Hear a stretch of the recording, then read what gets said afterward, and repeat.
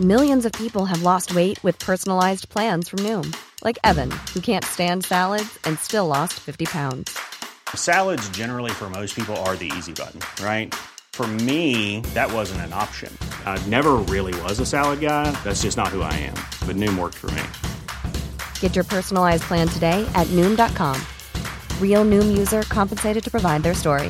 In 4 weeks, the typical Noom user can expect to lose 1 to 2 pounds per week. Individual results may vary. This Mother's Day, celebrate the extraordinary women in your life with a heartfelt gift from Blue Nile. Whether it's for your mom, a mother figure, or yourself as a mom, find that perfect piece to express your love and appreciation. Explore Blue Nile's exquisite pearls and mesmerizing gemstones that she's sure to love. Enjoy fast shipping options like guaranteed free shipping and returns. Make this Mother's Day unforgettable with a piece from Blue Nile. Right now, get up to 50% off at BlueNile.com. That's BlueNile.com. You're listening to Cork Today on replay. Phone and text lines are currently closed. This is Cork Today. Cork Today with Patricia Messenger on C103.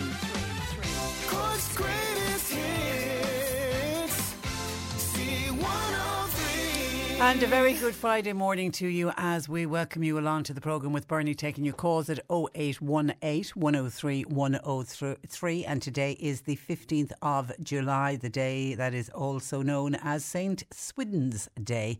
And on St. Swithin's Day, according to folklore, the weather for the subsequent period is dictated by what the weather is like today. The popular belief is if it rains on St. Swithin's Day, then it will rain for the next 40 days. But if it is fair and sunny on St. Swithin's Day, then that's what it's going to be like for the next 40 days. And I did a quick check before I came on air to find out what had been the false predictions around this particular day. This is according to the Guinness Book of Records.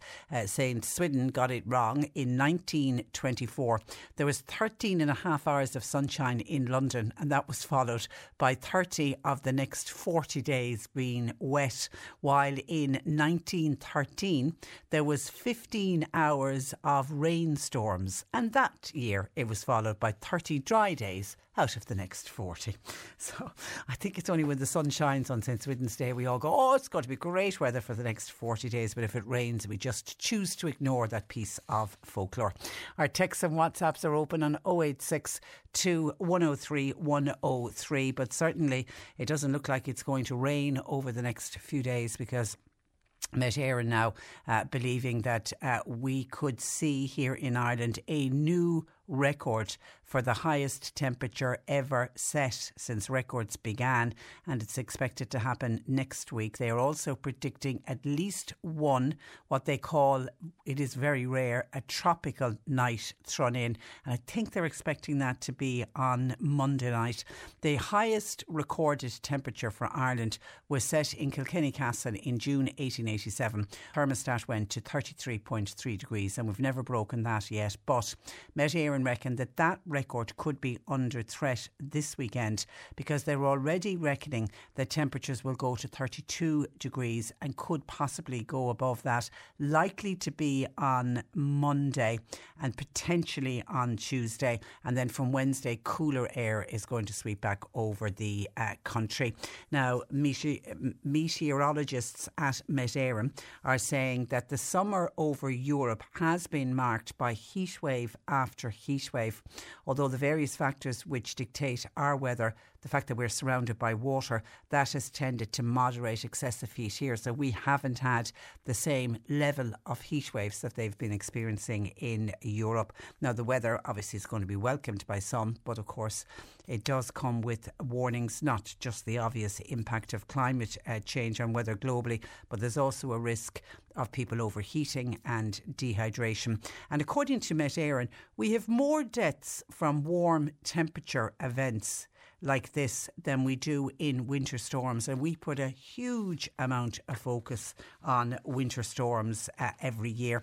So you do need to be careful with these high temperatures across the weekend. And I know Alone, the organisation which supports older people, they're already out today and they're warning elderly people that they can be more vulnerable during warmer weather conditions, and they're at greater risk of heat exhaustion. They're at greater risk of heat stroke, especially those that live on their own, people who've got health issues, or those that have limited mobility. And they're advising older people to keep cool, to hydrate over the coming days and into next week. And if they are going out into the sun, to take regular breaks from the sunshine. Older people also are being warned to keep a container of water in the fridge in the event that water pressure might get reduced or could even get restricted.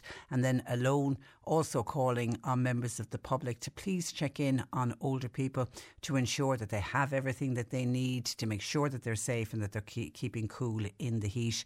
Sean Moynihan, who's the CEO of Alone, said we're used to extreme weathers in winter, but extreme summer weather can cause serious problems here. So he's saying to people, look, call in, knock on the door, maybe drop in a small bottle of cold water, just check and make sure that elderly people are okay, because we've a tendency to do it in the cold weather. We're great at making sure, check that the neighbour might need some milk and bread if you're going to the shop, but we don't really focus so much on it in the hot weather. So it is important that we do keep an eye on older people, and that older people are mindful that they are at risk during these extreme temperatures. And of course, any older person who is listening who would like to contact Alone, you can contact them at 0818 222 024, 0818 222 024.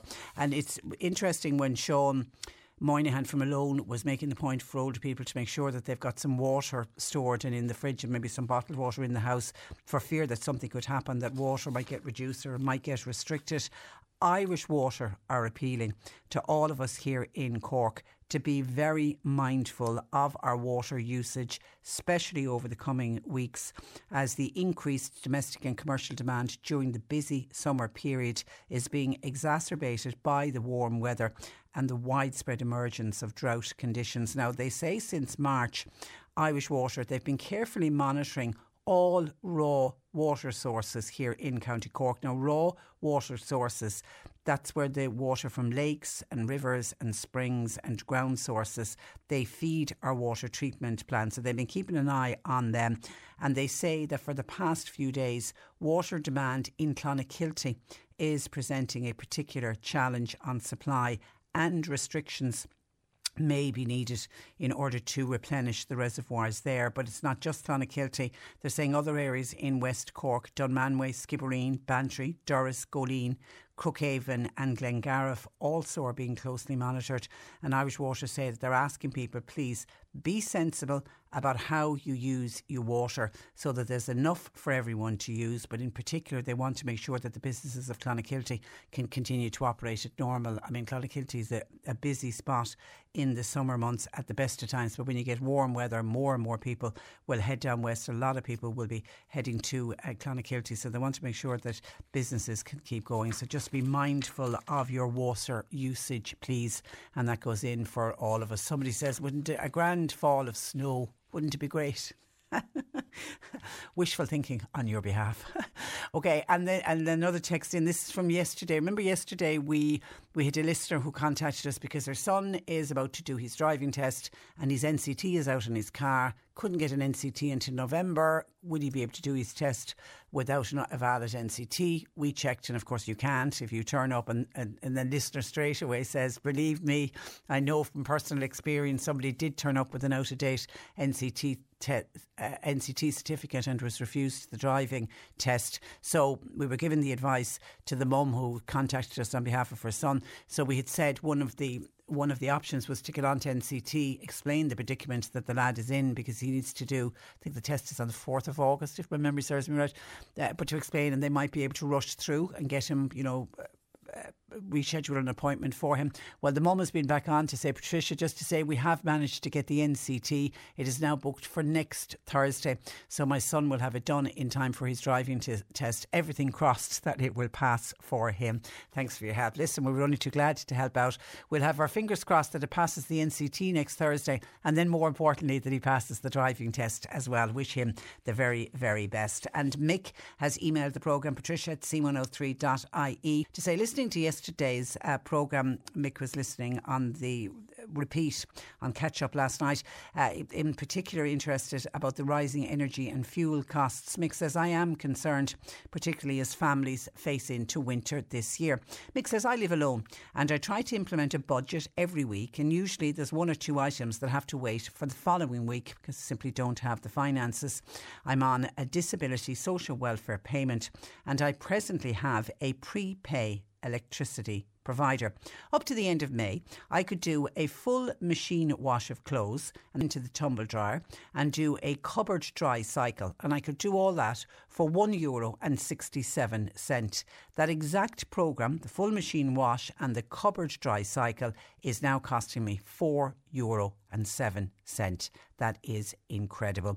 The beauty of having a pay-as-you-go meter, I can cost each transaction. For example, says Mick, to boil a kettle of water it costs 6 cents. But goodness me, the wash and the tumble drying of the clothes, and I don't know your particular disability, Mick, so I don't know if it's possible for you to skip on the cupboard dry cycling in the tumble dryer. Is there any way you can hang the washing out, particularly with the weather over the next few days? It would be one way of saving a bit. But just looking at the increase, to have gone to use electricity that costs €1.67 for it now to be €4.07, that is over double the amount. That really is incredible. And you put that into it, and that's Mick living on his own, you put that into a family situation with a number of children where the washing machine is going constantly. You can imagine how much the electricity bill is going to be in a family with a lot of children. 0818 103 103. Bernie's taking your calls. Text or WhatsApp 0862 103 103. I mentioned Mick was talking about how his electricity has gone up because he's on one of those prepaid meters. He can see exactly how much, you know, when he's using a particular item, an electrical item in the house, he can see exactly how much it's costing him. And he was talking about how much it costs him to boil a kettle of water. I think he says it's about 6 cents. And that's prompted Yvonne in Killavullen to contact us to say the good people of Killavullen have been living under a boil water notice. Now, it's been going on for the past 10 weeks. Yvonne says we're robbed from boiling all the water or else buying bottled water, and no news from Irish Water. And I know only last week we got onto Irish Water again to see was there any indication, could they give us any kind of a time frame on when they're going to lift the boiled water notice, and they said they couldn't, except that they're still investigating and still working and still trying to sort the problem. But with electricity costs so high, it is desperately unfair on any community that's living under a boil water notice, because they have no choice except to boil the water or go out and buy bottled water. Either which way, there is a cost involved, and that does seem very, very unfair. So my heart goes out to you, Yvonne. It really is unfair. 0818 103 103. Bernie's taking your calls. Text or WhatsApp 0862 103 103. Cork Today on C103. Call Patricia with your comment. 0818 103 103. Can I give a quick mention to, and we did mention this earlier in the week, because I just want to wish the best of luck to the annual Make Your Mark on Cancer Charity Challenge. It's returning this weekend for the first time in 2 years. The organisers are hoping that next Sunday's event will be the biggest and best fundraiser to date. Hundreds of people are set to take on the 22-kilometre walking challenge. They'll go from the Viaduct Inn to the Town Hall in Bandon, and of course it's all in aid of the Mercy Cancer Care Centre. And this was the walk that was set up to remember a young Bandon man, Mark Prendergast, who sadly died from testicular cancer in 2012. You can still get involved. If you'd like to register, you can go to their website, makeyourmark.ie. €25 to register, but of course for those who've taken sponsorship cards, it is free. Now I'm told, fingers crossed, Sally should be with me. Good morning, Sally. There is the issue of not having enough space for Ukrainian refugees. Is getting a lot of coverage in today's paper. We touched on it yesterday when we heard that so many people were now flying into Dublin Airport and they were being forced to sleep in the old terminal building. Literally not enough room at the inn. And according to some of the papers today, houses that were originally intended to house Ukrainians are lying empty. Well, we're faced now with the prospect prospect of Ukrainians sleeping in tents. Hundreds of properties that were pledged to help those fleeing the war are being caught in a log jam of red tape, and are they been withdrawn, are they simply deemed unsuitable? And it's now expected that 1 in 5 properties which were promised to help house refugees from Ukraine will actually be used for that purposes. Some houses were removed from the list. That was following an inspection. They simply weren't suitable.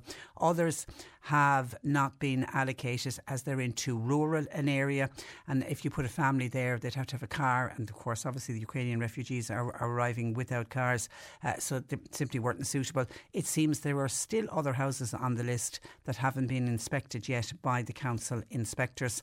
Some county councils say that shared accommodation, this is where people offer that they had a bedroom in their house that would be suitable for some of the Ukrainian refugees. They're still waiting for Garda vetting. And for very obvious reasons, they have to have Garda vetting done. That hasn't been completed yet. And the shortage of accommodation has now resulted in Ukrainian refugees being stranded at Dublin Airport, and the government is now desperately scrambling to try to provide shelter to the asylum seekers arriving into this into the state, along with the Ukrainian refugees. Now, what's now been said is going to happen, refugees will be sent to the large tented village that's been constructed on the military land at Gormanstown Camp in County Meath, and that has capacity for several hundred people. The Department of Justice is examining the factors that has also led to a significant increase in people coming to this country seeking application for international protection. These are asylum seekers. These are not the Ukrainian refugees.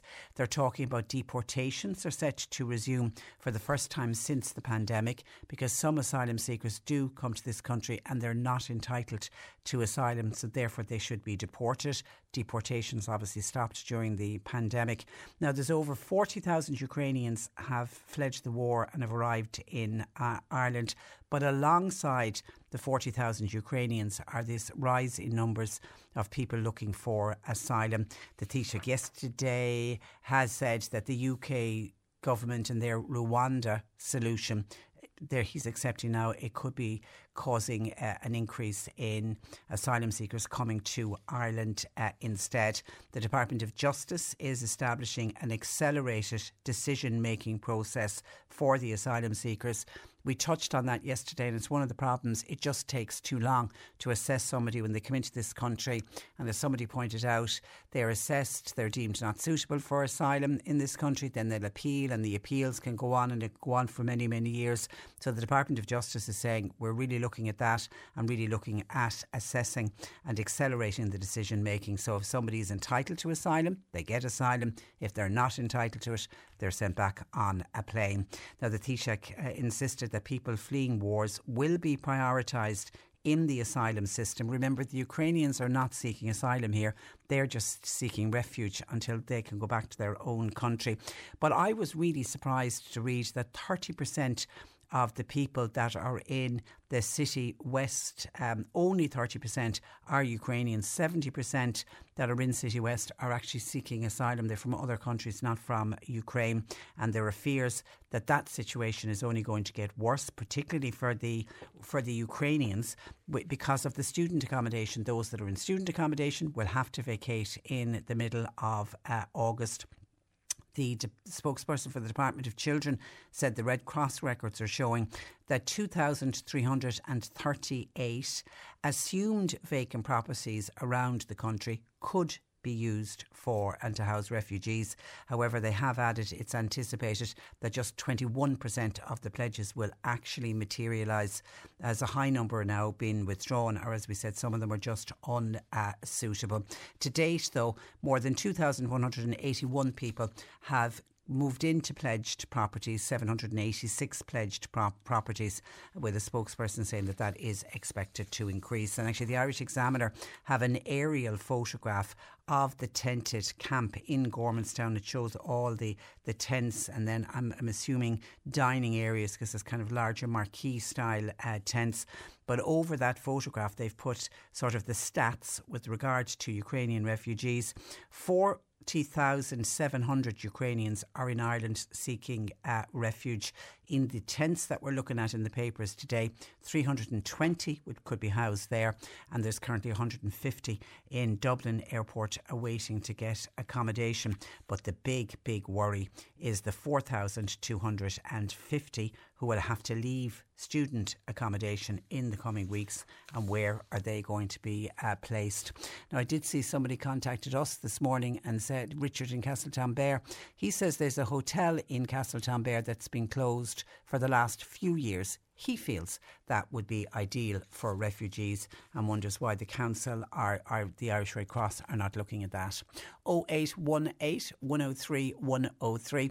Bernie's taking your calls this morning. You can text or WhatsApp 0862 103 103. Now, with Met Éireann issuing a high temperature warning for the entire country, many families will head to the beaches and the waterways in order to cool down. So to offer words of advice on staying safe while taking a swim over the coming days, I'm joined by Roger Sweeney, who is the acting CEO of Water Safety Ireland. Good morning to you, Roger. Hi Trish, good morning. You're very welcome to the programme. Now, sadly, we've had some tragic drownings, haven't we, already this week? Oh God, we have. We've had two, and I'm sure all your listeners have heard of them by now, two tragic drownings. But people probably don't realise that we have about 9 drowning tragedies every month in Ireland. We've had 40 drowning so far this year, and about 34 this time last year. So it's an ongoing issue. It's an important one to talk about, because we've had 80 drownings last year. So and the majority are in summer, Trish. So we are unfortunately coming into the season when drownings do increase. And just to give it a bit more perspective, and we'll talk about how we can avoid these, is we've had just over 1,100 families suffer a drowning tragedy in the last 10 years. So that's 1,100 terrible tragedies. But if you look at that compared to roads, we've had 1,600 deaths on our roads, Trish. So, there's far more road users, as you can imagine. So the drowning burden, if you like, it's more of an issue than a lot of people think, especially at this time of year. But as I say, when you think there's been 2,700 deaths on our roads and in water combined, and it's not 50-50, but it's 40% of all those deaths were drowning, so significant. Yeah, it's shocking, and those families are just then left absolutely devastated.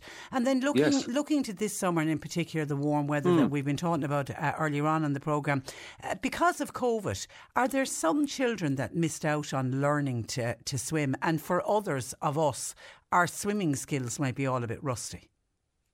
Oh, and I'm so glad you mentioned that, because there isn't a child in the country, or indeed an adult, that had classes throughout COVID, So, and a lot of people, they considered themselves competent really before COVID in a swimming pool environment, for example.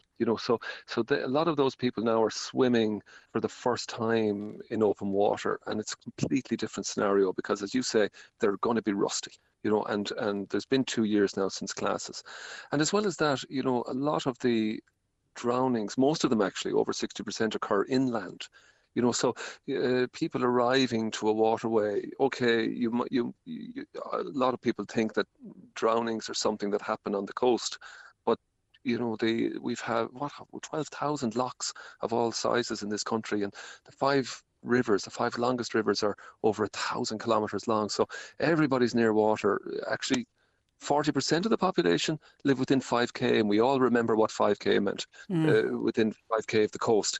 But so many more drownings occur inland. So really, we're talking about assessing the risk when you get to a waterway, no matter where it is. And if it is a beach, try to get to a lifeguarded waterway. Now, not everybody does, but if you can go the distance, if you can get to a lifeguarded waterway, go on to watersafety.ie/lifeguards, and you'll see where the lifeguards are working, what times they're working, and so on. But there's a reason we ask people to go there. They rescued nearly 500 people. I think it was 473, but nearly 500 people from at risk of drowning last year. So people do overestimate their ability, and they do underestimate the risks. And that's if they rescued 500 people last year. That just shows, that's at lifeguarded waterways, that people may take risks in other areas as well, because people used to social distance throughout COVID, you know, they used yeah. to try and find somewhere to swim, you know, so they were getting into difficulty there. And also the lifeguards, they found over 500 kids, 516, I think, who were lost. Separated from their parents. And actually, I spent time last summer on one of the beaches I was on, just watching the lifeguards. They do the most incredible work. And can I say to people, abide if a lifeguard tells you not to come out of the water, not to swim in a particular area, they know the area well. They're telling you, they're instructing you. They're not trying to be killjoys. They're instructing you for your own safety. You know, you hit the nail on the head for a really important reason there, because I have heard so many people question the lifeguards or raise an eyebrow about what are they talking about, get out here. But you know, one of the most common reasons in this country for people to get into difficulty are rip currents. You know, and they're not always in the same place. And we'll talk a little bit about this, because people tend to gloss over even the term rip currents, you know, but yet that's one of the main reasons that people get into difficulty. So if you literally need to stop for a moment if there's a lifeguard on duty, you know, you have to listen to them, because the rip current doesn't necessarily remain in the same area on a beach. It sometimes moves. So the lifeguard flags may have moved along a beach compared to the day before, you know, and it's mainly because of these rip currents. So, but more importantly, you know, when lifeguards ask you to get out of the water, and if it is a rip current, you know, what they've spotted is something they're trained for. But yet, you know, people can train themselves as well to spot rip currents, you know. But again, it's very important. And I start with saying, swim at a lifeguarded waterway. But some people, they get to a beach and maybe it isn't lifeguarded and they're warm and they want to get in quickly, but they really need to stop for a minute and literally, you know, just don't go in, you know, draw a line in the sand in your mind and just say, you know, I'm not going to go in until I've assessed some things. Okay, I've managed to get to a lifeguarded waterway. Where are the flags? Okay, I can swim in that zone. But if it's not a lifeguarded waterway, are there ring buoys present so that can be used for if the rescue is necessary? You know, did somebody bring the inflatable toy that could be caught in a rip current or a breeze? And so they're a no-no. If you're not going to bin them at home, well, don't bring them with you. But staying on the rip current for a second, Trish, the people arrive and they see these waves breaking, small waves, your typical small white waves just breaking onto the beach, and they think, oh, look at that little spot in the middle. There's calm water there, and it's between the small breaking waves, and they think they'll be safer in that calmer water. And sometimes a lifeguard will say, no, you can't swim there, and they kind of question that.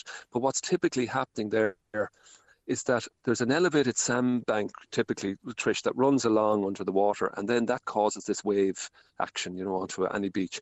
And it's those elevated sandbanks, there's usually a gap then, you see, because the water has to go out somewhere, and the water finds that gap in the sandbank and it channels out and it goes back out, looks calm, there's doesn't have the wave action, looks inviting, but it will take you out along the neck of the current, if you like. Actually, you know, even the word neck, I'll just say, if people imagine that the beach itself is like your shoulders, this current then goes out like the neck, and then it dissipates like your head. It just dissipates into nothing. Okay, so and I say that because when people panic, they need to know that there is an escape, and that can help avoid the panic. So if there's a takeaway on this, tell yourself that the current you're caught in, and people will get caught in these currents, this current is narrow. So instead of swimming against it, because that's really difficult to get back to shore, even for a competent swimmer, swim parallel to the shore at a slight angle. Now, if you're exhausted, of course, you can float and you can wave for a lifeguard to come and assist you. But if you're able to swim, you should swim parallel to shore, slight angle, and you will get free, and you will get free quickly. And then you'll get back to shore, and you'll probably actually be helped even by the small waves we're talking about that are breaking towards the shore anyway. But again, the inflatable toys, they drive the lifeguards leave them at home. And Roger, if a member of the public spots somebody in trouble, I'm particularly thinking of an area where there isn't qualified lifeguards, what's the general advice? Do you know, if people put 3 words into their head, it'll actually help, because people get panicked when they see somebody in difficulty, right? So put these 3 words into your mind: shout, reach, and throw. So even shouting can sometimes orientate somebody back. That's all it needs sometimes to encourage somebody, come this way. So shout, and then reach. And I mean reach with anything that stops you from entering the water. I remember speaking to a 10-year-old girl who saved her 9-year-old brother from drowning using a hurley stick. going from the family home to the granny's home at the back and falling into water. So anything that can prevent you, a trouser leg, a stick, anything that will keep you from going in. So shout, encourage them back to shore, reach with anything that prevents you from going into the water, and throw. So throwing a ring buoy, for example, or a floating object. I don't know if anybody heard the news this morning. I happened to come across it this morning that there was a chap who spent the last 18 hours floating at sea because he got caught in a current, was taken out, and he held onto a football. My goodness. So, so anything, just look around and see what floats and throw to them. And that's often all that's needed. And, when we talk about supervision, Trish, it's fine to say supervise the kids, but we have lots of instances every year where parents or guardians, they send the older child down to mind the younger kids because the older child they perceive as being a strong swimmer. But what is that child going to do if younger kids are going to get into difficulty? They may not have the life-saving skills, and the volunteers at Water Safety Ireland, they're teaching those skills since 1945 all around the country.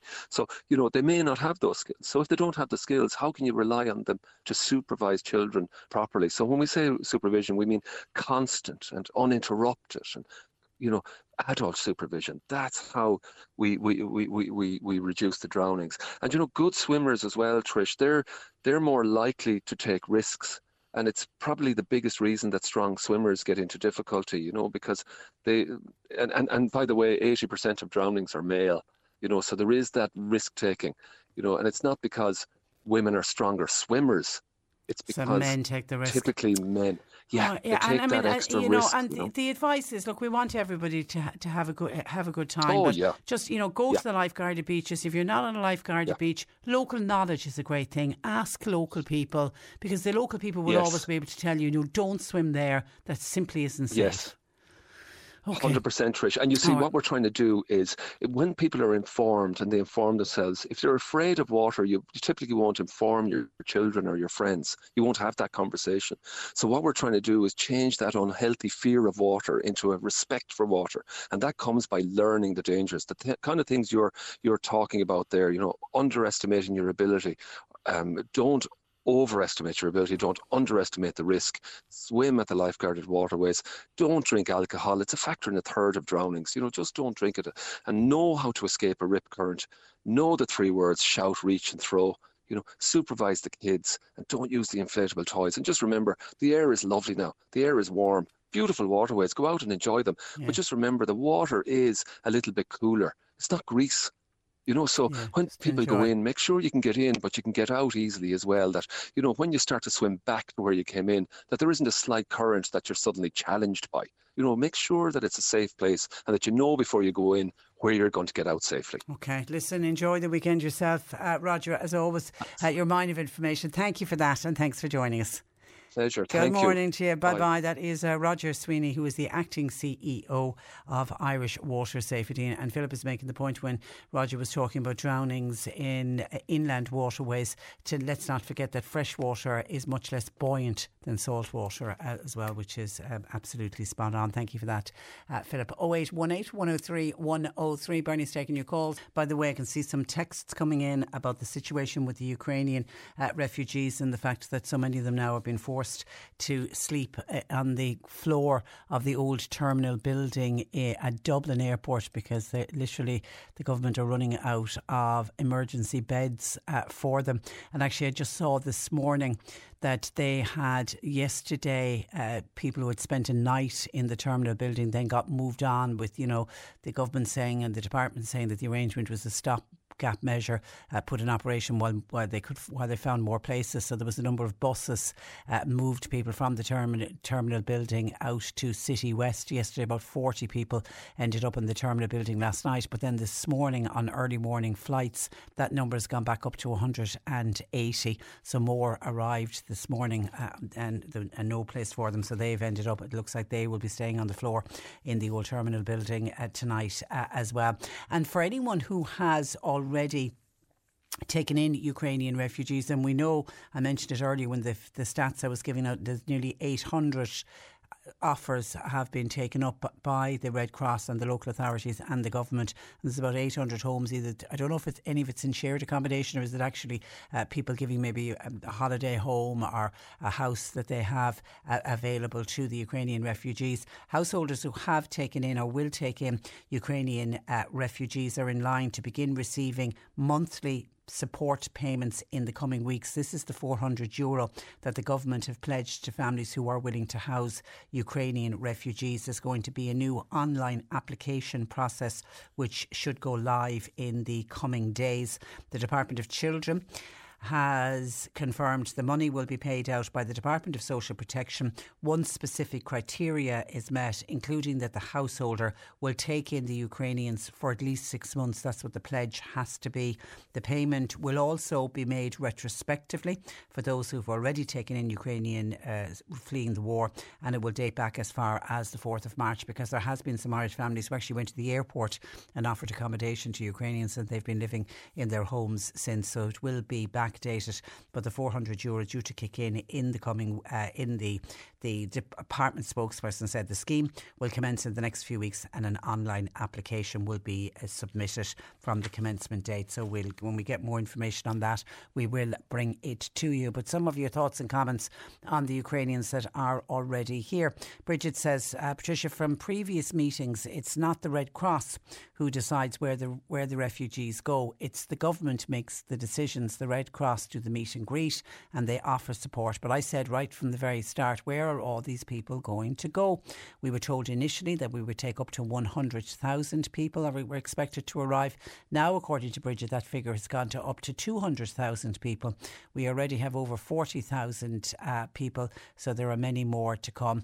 I said at the time they'll end up in tents. I don't think I'm far wrong, will you not? That Gormanstown camp that the aerial photograph is on a lot of the papers today, that's set to come into operation from Monday, and 320 of the Ukrainian refugees will be living there. Hi Patricia, just listening to you regarding the accommodation crisis for the Ukrainian refugees, and you mentioned that over 4,000 will have to move out of student accommodation in the middle of August. Well, I'm questioning, do the student accommodation, do the Ukrainians really need to leave that accommodation? Could the students not study at home and do their college courses online? It worked very successfully during the pandemic. It seems awful for the Ukrainians who have been in there now for many weeks at this stage that they're going to have to ask to leave. And the bigger problem is they're going to have to be told that they have to leave. Where are they going to put the 4,500 that are currently in student accommodation? This is third level student accommodation all over the country. That's the bigger headache. And for the department officials, you know, if they're already struggling, if we're already hearing that Ukrainians that arrived this morning, it's looking like they'll have to stay on the floor of the old terminal building in Dublin Airport tonight. You add an extra 4,500 in the middle of August. That number, I just don't know where they're going to find the accommodation, because even the tents in Gormanstown are only going to house 320. That would only be the tip of the iceberg for the ones that are in the student accommodation. So I don't know where it's going to go. Hi Patricia, do the Ukrainians get vaccinated when they arrive here? Well, I'm assuming that because they get PPS numbers, that they can go if they want to. If they haven't been vaccinated and want to get vaccinated, they can go into our vaccination programme. But are you saying, do we insist that they get vaccinated when they get off the plane? Absolutely not. As of course we didn't insist that Irish people got vaccinated. But if they haven't been vaccinated, yes, they can join our vaccination programme, which of course is still up and running. Hi Patricia, I was looking at Prime Time last night, and this was it was because we had visitors last night, and you know, when the television programme was just on in the background, I did see the bit where they were looking at what's going on some of the Dublin transport on the Lewis and the antisocial behaviour train stations. God, it just looked shocking. I was kind of embarrassed with the Australians sitting watching that. I kind of kept the conversation going so that they wouldn't realise what was on the TV. But the beginning part of Prime Time, by all accounts, was to do with the homeless situation, wasn't it? So I didn't see it all. But anyway, this is what this listener is commenting on. We should hang our heads in shame. The amount of homeless people living on the streets in Dublin. Nothing short of disgraceful. This listener says, I'm by no means racist or anything else for that matter, but there was a man on the programme with a boot full of water and food in his car that he was bringing out to the people at the airport. I was thinking to myself the amount of our own that are on our streets, and I'm wondering how many bottles of water and food did he give as he passed them by on his way to the airport. Patricia, we seem to ignore our own homeless, and we are one of the most generous races on the planet for everybody else except our own. We have to put a cap on people coming into this country. We can't cope, and we need to help our own, and when we do, then by all means let us help anybody else that we can. And the government are insisting, because it is a wartime situation, that they won't put a cap on the numbers coming in. But if the numbers continue to increase, then certainly it's going to be a problem. I mean, you offer refuge to people fleeing a war, but if you've nowhere for them to go, how is that offering refuge? That's the worry that I would have. 0818 103 103. And then on a couple of other different topics, I mentioned water, and somebody was on about Killavullen, wasn't it? Yvonne contacted us. She's one of the people that's on the boil water notice in Killavullen for the last 10 weeks. And she's saying the cost to individual families having to boil all the water that they need to use, and if they don't boil, they've got to buy bottled water, and it's huge expense with the cost of electricity, etc. Well, a listener who just signs, a regular listener in Bantry, says, Patricia, the water ain't great in Bantry either. We have ended up having to buy bottled water, but is that by choice? You just don't, you're not happy, you feel, with the taste of the water, whereas in Killavullen it's a different situation. A boil water notice, they have been told it's bad for their health if they drink the water without boiling it first. 0818 103 103. And then on the whole thing of using electricity, remember Mick contacted us about how much his electricity has gone up by to wash his clothes and then dry them in the tumble dryer. Liz reckons, and I'll give this out to see do others agree or disagree, that clothes are being washed too much and too often. Do we wash our clothes more often now than, say, our parents, our grandparents did? Certainly teenagers seem to have a big thing about wearing something once and insisting that it gets washed, and you can have a young teenager in the house that could change their clothes more than once during the day. Are we washing our clothes too much?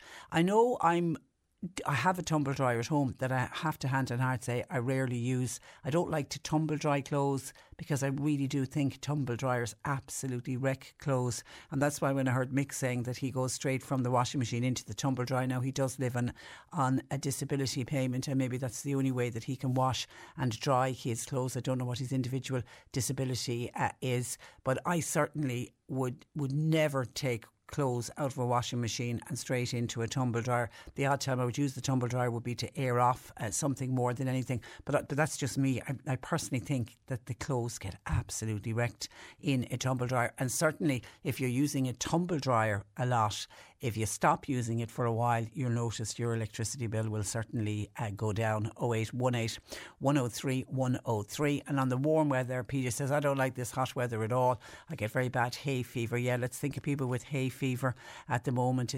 We're really at the height of the hay fever season, and with the warm weather over the next few days, hay fever is going to get even worse. Hi Patricia, I saw the head of Shell Oil in Europe has warned that fuel shortages, we can all expect fuel shortages for this winter. Too bad that our government gave away our oil and gas off our coasts. The one thing I can say, if there is going to be fuel rationing and fuel shortages, the government do have an emergency plan in place that I was reading about yesterday, and they have listed more than 40 categories of what they're deeming emergency and essential workers, and they will be the only group of people who will be given access to a network of 130 service stations that will be dotted around the country. Now that's in the event of a severe shortage which would require fuel rationing. This is the latest government plan, and this really is the plans that I'm mentioning here and that the government have announced is the worst case scenario, and would only come into effect in the event of severe oil supply disruption, as Europe remains on edge about a shutdown of energy following Russia's invasion of Ukraine. Government sources say the worst case scenario plan is unlikely to come to pass, but obviously they have to have a plan in place because there is growing anxiety ahead of the winter. So under the government's plan, 130 designated what they're calling critical service stations will remain open. All the rest of the garages will be closed. So these will be the only ones that will be getting a regular supply of fuel. And they will be open then only to provide fuel to essential workers. Essential workers would be able to get fuel not only for official vehicles but for other vehicles, if they needed to get to and from work, for example. And sources are also looking at technical checks to see, is it possible to set pumps to determine a limit on sales so that non-essential workers might be able to get 15 or 20 litres of fuel. They're looking at, could that be done? There's also suggestions that if in a worst case scenario that the Gardaí and the soldiers, the army might be out to man service stations in the event of disputes taking place. Now they put together this list of workers, people like the Defence Forces, National Ambulance Service, Civil Defence, the Irish Coast Guard, the very obvious ones are in there. And then some workers that will be deemed essential workers will be those who work in the port facilities or in shipping or in aviation, public transport, anyone obviously working in haulage, healthcare workers, public transport, childminders, postal services, food production is in there, journalists are in there, and financial services there among some of the 40 organisations and professions who would be allowed in the worst case scenario. There's also contingency plans in place for rationing if Ireland was to be affected by serious gas shortages, and the power sector is a primary consumer of gas. Hospitals, schools and home heating would be giving the priority, and industry sources have warned that any sudden threat of a cut-off of Russian energy could see panic buying amongst customers. And obviously if panic buying starts, then that creates a supply shock. And we all know at the start of the pandemic when there was panic buying with toilet rolls, and what happened? We ran out of toilet rolls because people were panic buying, and that's the worst thing we need to happen, will be panic buying. So as I say, that plan has been put in place by the government before they go off on their hollybobs today, but it is for worst case scenario if we had to ration fuel. 0818 103 103. Bernie, taking your calls. C103 Jobs. A purchasing and procurement coordinator is required. It's in the Mill Street area for managing and purchasing stock. CVs to katie.keen at peglobal.net. Deli staff and food service assistant wanted for a factory canteen in Ballineen. Now there's no Sundays or no night shifts. CVs to mike.o'sullivan at sodexo.com. Accommodation assistance required for the Hibernian Hotel in Mallow, and also waiting staff wanted for the Cow restaurant. Call 022 58200. And care support workers are wanted for Bandon and Clonakilty. Emails please to jason.cook@cheshire.ie. You'll find all the details and more job opportunities by going online now. Just go to c103.ie/jobs for more. This is C103. You're listening to Cork Today on replay. Phone and text lines are currently closed.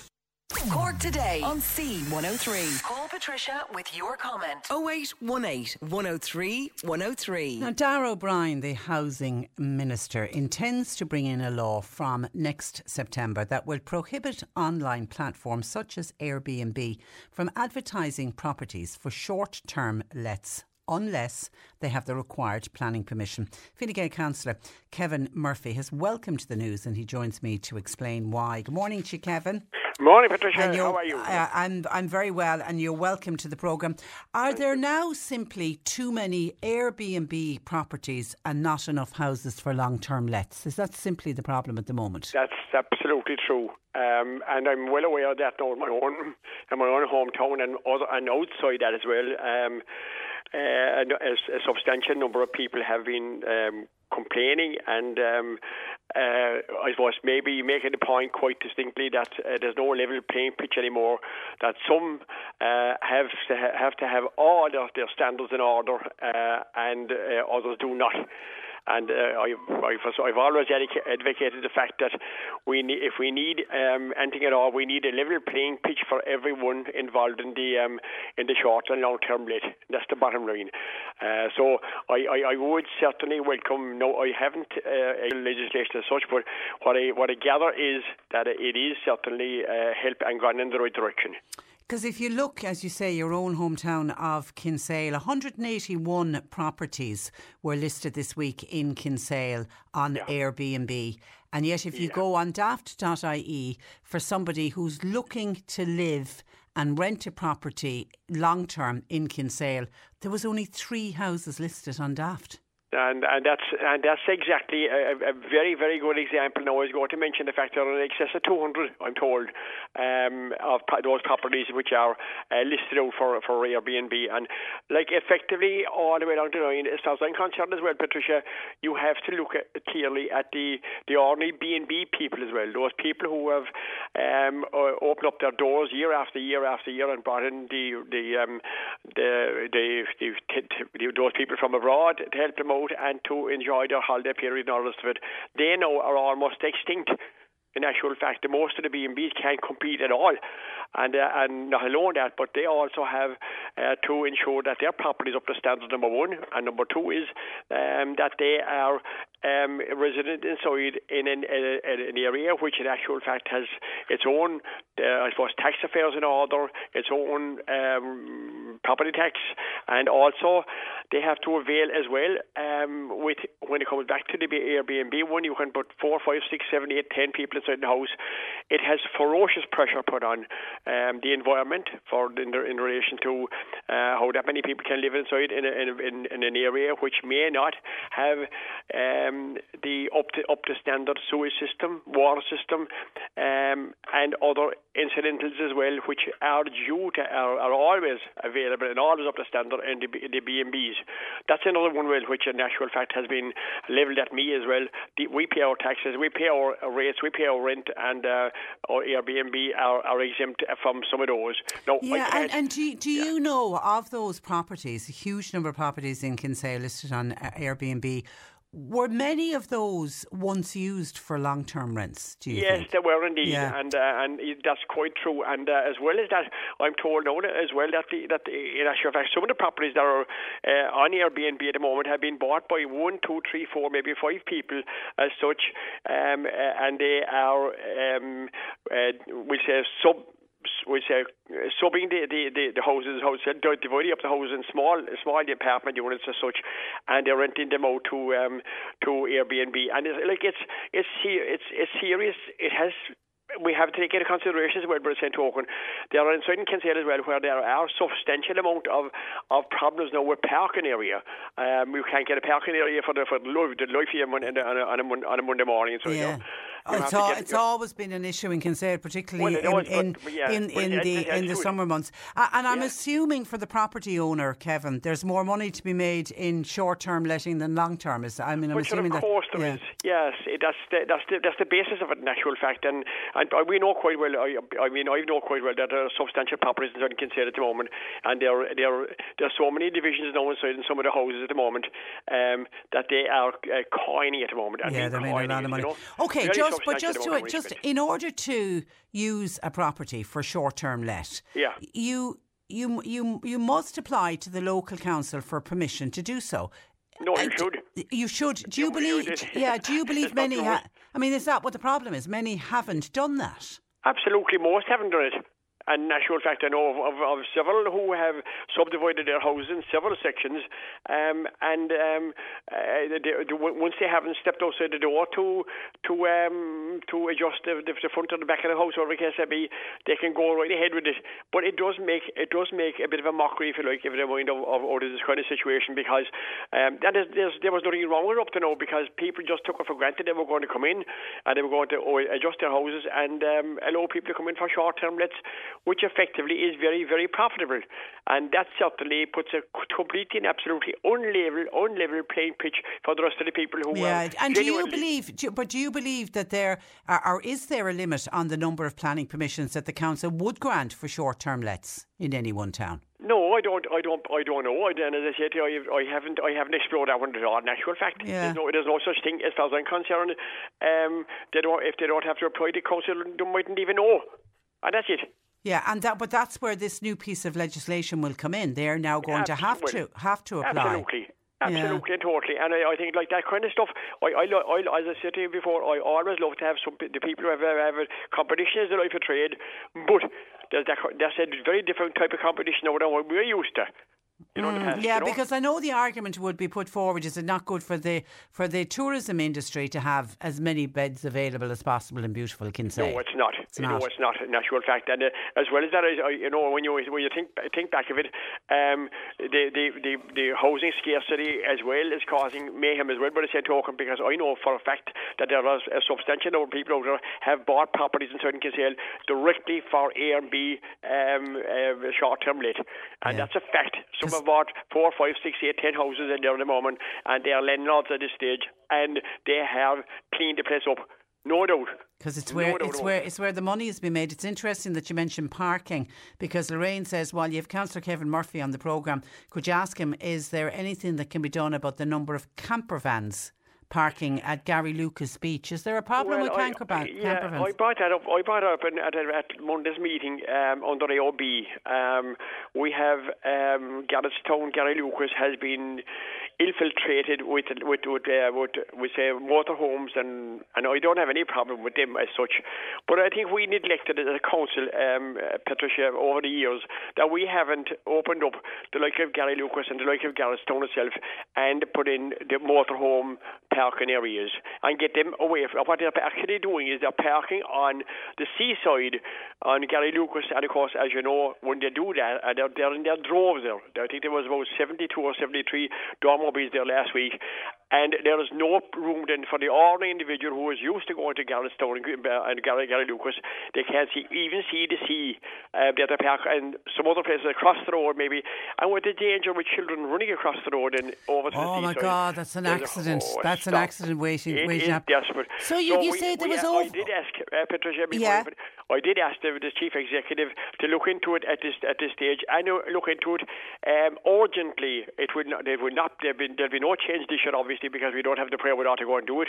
But I'm asking for in 2023 that we do have the setup and forcing the dormobiles or the motorhomes into a select area where they have power, they have water, they have sewage, and a whole heap more things that were inside there, and charge them for it, because effectively what's happening here is that the ordinary individual going to the seaside cannot enjoy the seaside anymore with the dormobiles out there. And so that's not fair. That distinctly. And I'm waiting for the result back though if I can soon. That's simply not fair, because if you ask anyone who drives camper vans across Europe seem to be, France and Spain in particular, really set up for it. And it has become, I think because of all the staycationing over the last couple of years, it's becoming more popular in this country, but therefore local authorities need to put the facilities in place for these camper vans. Yes, absolutely, and that's something which I will continue now to lobby for as best I can go to see if the Cork County Council would take these on board. All the seaside areas have exactly the same problem at the moment, and I think it behoves us as a council now to match up to this and put our money where our mouth is and go and get the areas ready for 2023, so that all those dormobiles, the same as they are in any other country and the continent, that they must go and lend themselves into an official dormobile parking area. And that's the way we should be going, and as a day where we can make some money as well. It'll be self-sustaining after a small bit. Yeah, because Cove have a lovely little facility, don't they? Yes, it has been done. It has been done in other towns. I'm shocked to hear you say there was over 70 last weekend, and with the weather forecast for this weekend, you're probably going to have even more than 70. Well, it creates mayhem down in Gary Lucas and Garrettstown. The Gardaí have a dreadful problem trying to get traffic through it. because the parking is taken up totally, as I say to you, and it's overcrowded. But we need to get those particular car spaces in place, or dormobile places in place, as soon as possible. And I hope now that they'll take some advice and get up and running for the 2023 with a bit of luck. We'll have it up, and at least we'll make some stab at getting it done in some other places as well, which is very confined. And parking, look, you don't want us to go to the beach and sit inside the car about 10, 15, 20 minutes inside the car waiting for the traffic to clear. You just can't. Well, you certainly won't this weekend with what Met Éireann are telling us.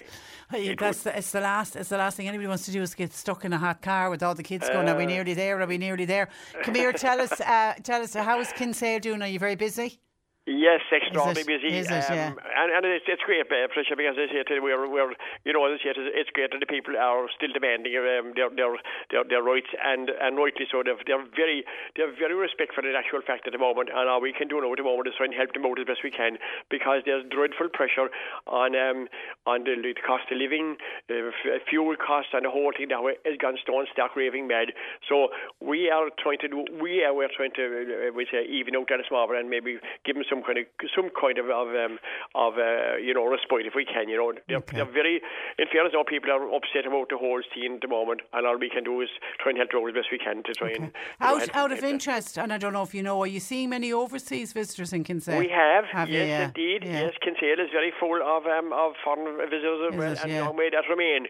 Yeah, it's always been a popular spot. It is popular, but every other place is well known. Going to West Cork as well has been pretty busy as well, you know. Yeah. And the weather course, weather conditions will help out big time as well, you know. Okay, well enjoy the sunshine and keep well hydrated. Yes, indeed. Yourself. Take care. Listen, good to talk to you. Thanks a million. Bye-bye. That is Kinsale-based. Bye-bye. Thank you. The Kinsale-based Fine Gael. County Councillor Kevin Murphy. 0818 103 103. Bernie's taking your calls. You can text your WhatsApp to 0862 103 103. Cork Today on C103. Text or WhatsApp Patricia with your comment. 0862 103 103. Now, what brilliant news did we have this week to hear that Rosscarbery has been named as one of the 20 best places to holiday in Ireland. It's in the Irish Times competition, which is run in association with Fáilte Ireland. A man who knows only too well why Rosscarbery is such a great place. And that's Neil Grant, who's the General Manager of the Celtic Ross Hotel. Good morning to you, Neil. Morning, Patricia. How are you? I'm very well, thank you. You're very welcome to the programme. Now, entries came from right across the 32 counties, with Rosscarbery receiving 85 nominations. Were you thrilled to hear that it received so many nominations? Yeah, it was fantastic. I think what was quite heartening was you sometimes run a bit of a campaign and you put a post up and you say, look, this competition there, we'd love your vote. And you hear nothing, but I was blown away by how many people on our own social media kind of responded and said, done, absolutely agree, one of the best places in Ireland, and we've given you our vote. So there was good engagement during the process where people were putting forward kind of nominations. Yeah, and it's all from members of the public and people who would have visited Rosscarbery. And overall, we here in Cork, we got the most nominations, 222, which proves we are a great little county to visit. Oh, it's fantastic. Like, it's, I think Rosscarbery is amazing, and we're biased that we think it's the best place. But I mean, there's so many. I'm just in Clon this morning and it's buzzing away and there's lots of people around. So I think that generally, you know, West Cork and East Cork and the city, you know, have a lot to offer as well, you know. But yeah, we'll take this one. We'll take that being the representative for the top 20. Yeah, because it's the only one. You're the only one. Rosscarbery is the only one in Cork to have made the top 20 best places to holiday. Do you know now, Neil, what the judges will look for in deciding an overall winner? No, I've not heard at all, to be honest. Like, other than a few of us saying that we should try and you know, make a stake for this. I've not had any engagement with Fáilte Ireland or Irish Times. I don't know what they're looking for, but I think one thing in the link where the feedback is, it seems to look at everything. They made a point of saying that Rosscarbery has everything, but the only thing that maybe was lacking, and they they said something about a daytime cafe, which I disputed. I kind of thought that we do have that offering too. But, maybe the judges must have missed that. Yeah, possibly. And so, but that shows the depth at which they're looking. They're not just looking, generally. They're going to look for cafes. They're going to look for lunch places. They're going to look for things to do. They're going to look for paid things and free things to do. Because they've listed those things amongst many others. So, and I think the presentation of any holiday destination is key too. So, and we've got a fantastic Tidy Towns committee. So, fingers crossed that counts for something too. Yeah, because it wasn't just down to how many public votes you got. I mean, they had a panel of judges. There was travel bloggers on there, and one, obviously, a journalist from the Irish Times, who seemingly spent hours debating the entries before selecting the best 20. So it wasn't just based on the number of entries. And I loved the fact that what they said about Rosscarbery, they described it as one of West Cork's lesser known jewels, and they pointed out that it was both an ideal location for a family holiday, peaceful but with lots of water-based activities, as well as an excellent base for which to explore West Cork. And that really is the key, isn't it, to Rosscarbery? Yeah, I think if you stray kind of 10 or 15 minutes either direction, you're kind of almost as far as Skibbereen in one direction and you're in Clon in the other. And in between that, you've got the walks around Castle Freak. You've got night kayaking from Reen Pier, in Union Hall. And so there's so much, even if you look at Rosscarbery as a destination, if you just widen it a tiny bit more, you've got access to so much more. And I think that being a base is absolutely crucial for people when they choose Rosscarbery. And there's a great spread of accommodation. There's great B&Bs. There's places in Airbnb. There's holiday cottages at Celtic Cottages. The hotel. There's just it ticks the box for so many different demographics. It's brilliant, and I think just to even get into the top 20, Rosscarbery is a winner already. Now, just to let people know, the 5 finalists will be named on this day week, Friday the 22nd of July, and then the overall winner gets announced a week later. That will be on the August Bank Holiday weekend.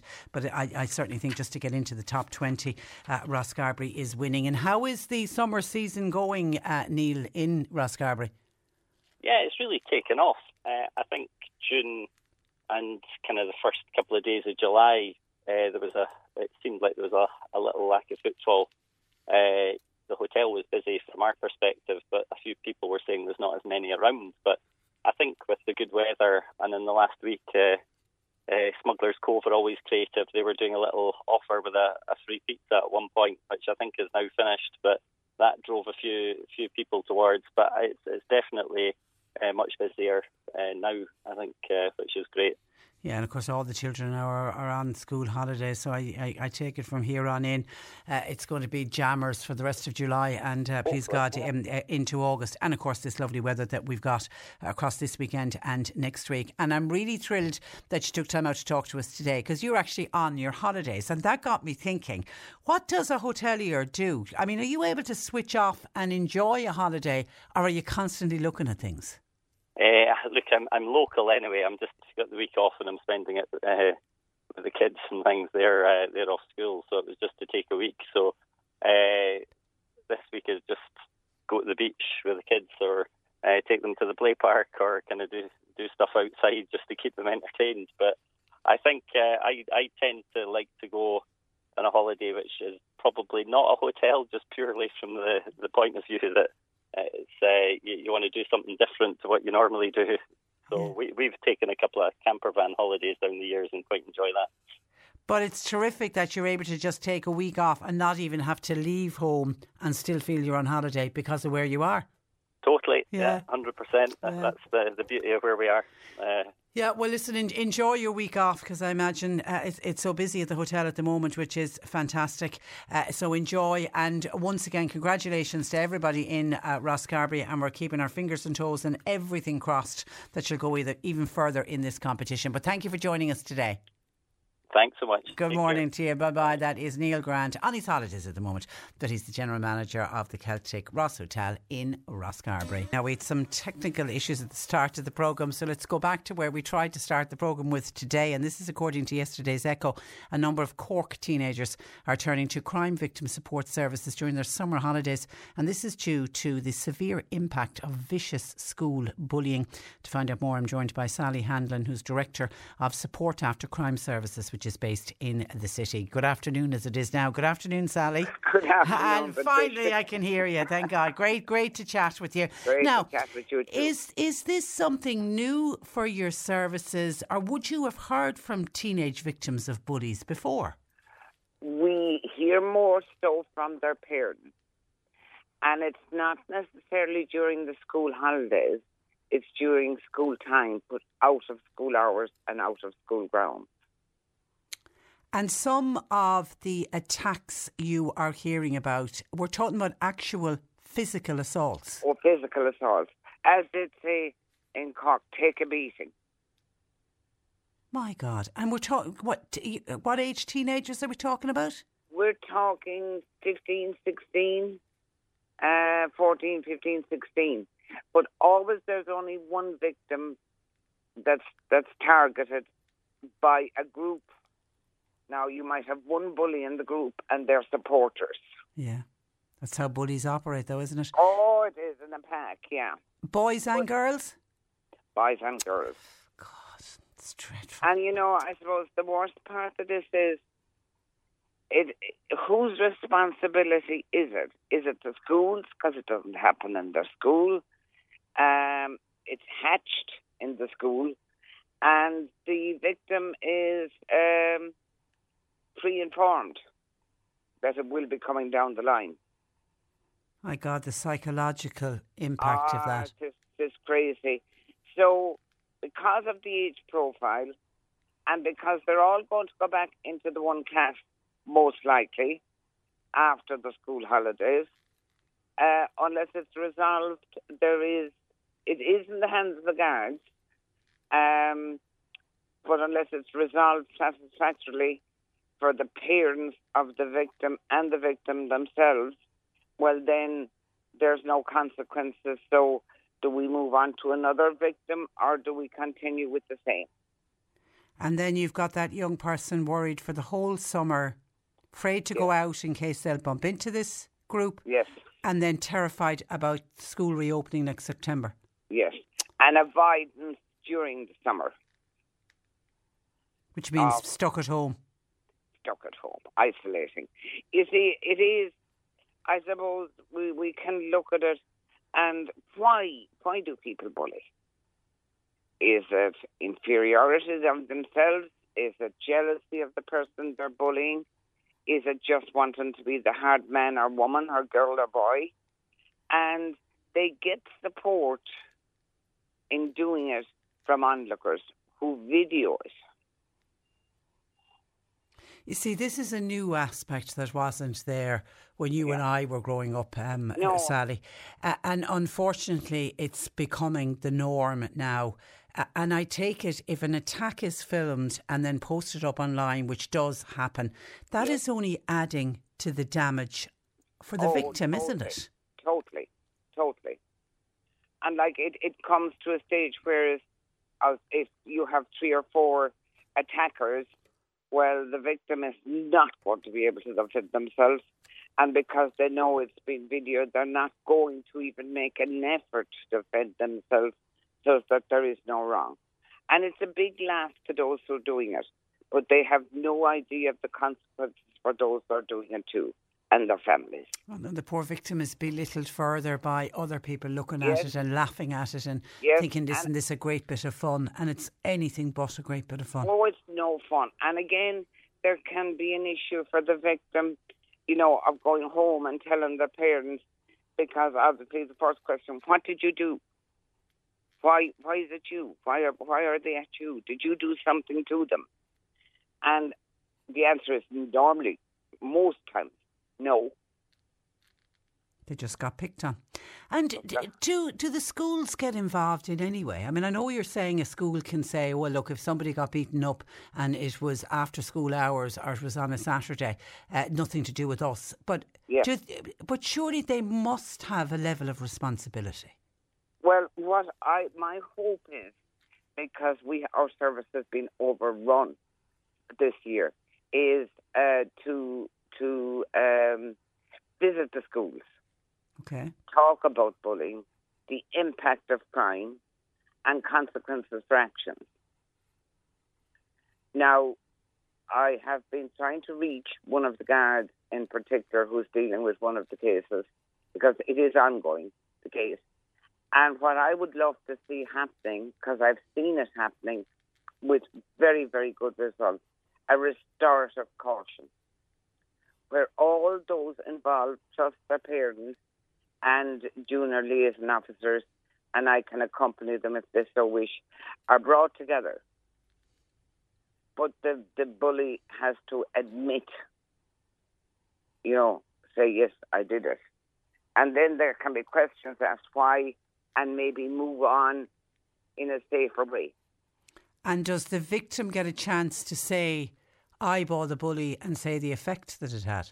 Yes, and they can get an opportunity to ask why. Now, obviously, we're not going to touch on a case that is with the Guards before the courts for very obvious reasons. But yes, indeed. On cases that have been dealt with in the past, are there any consequences for the perpetrators, particularly when the Gardaí get involved, or are they all simply underage? They're all underage. So do they walk away with no consequences? They walk away with a juvenile caution, which means that they will be supervised until they're 18. They do not have a record. And does that work? For some. For others, I think they don't even understand the damage they're doing. So for others, no. And are their parents brought in on that? The parents would be brought in on the restorative caution. If it isn't a restorative caution, it's where the offender is taken in and spoken to and told they'll be supervised. But to me, to involve everybody, I've seen it done. I've seen it work so successfully back a number of years ago, where a girl had received a broken arm and was attacked by 4 or 5 others, and all of them were present. And the reason why they were jealous of her because she was a good singer. So you see, there's if everybody could get a reason why things are happening, and you see, again for us, we haven't got to meet those teenagers because they're reluctant, but we've got to meet the parents. We're devastated, who don't know where to turn to. Yeah, but sure, as parents, Sally, we want the world to be a beautiful, happy place for our children. I can't even begin to imagine what it must be like for a parent to know that their son or daughter is in their bedroom for the entire summer, terrified of going out in their local town, part of the city, for fear of meeting up with a group of bullies who might beat the living daylights out of him or her, and living in fear of going back. I mean, to watch your child in that much pain is excruciating. It is, of course. And there's the fear, the emotional damage that's done, the trauma that's done, how the different younger victims can cope with it, their methods of coping. So it's a hard one. And I know it is often the case that they say the bully, the main ringleader, often has problems in their own home, or maybe they were bullied themselves. And I hear that argument lots of times. But yet people who then are bullied, are the victims of bullied, the majority of them don't go on to become bullies. No, because they know the consequences, they know the suffering. So we could, it's like a chicken and egg situation. Oh, why do they do it? Are they coming from bad homes? Are they not supervised? Like what you have now at the moment, Patricia, and I'm sure you have it down your way as well as we have it everywhere, during the summer period, where groups of young teenagers are getting together and they're meeting up in areas such as fields or parks or whatever, and they're having their cans and they're maybe a little stronger. And there is a lot of physical fighting. There's a lot of sexual interference. And there is nothing for children to do. Builders and the word I'd want more for the builders now, but they should be, when they start to build a load of houses in a place, they should be obliged to put in facilities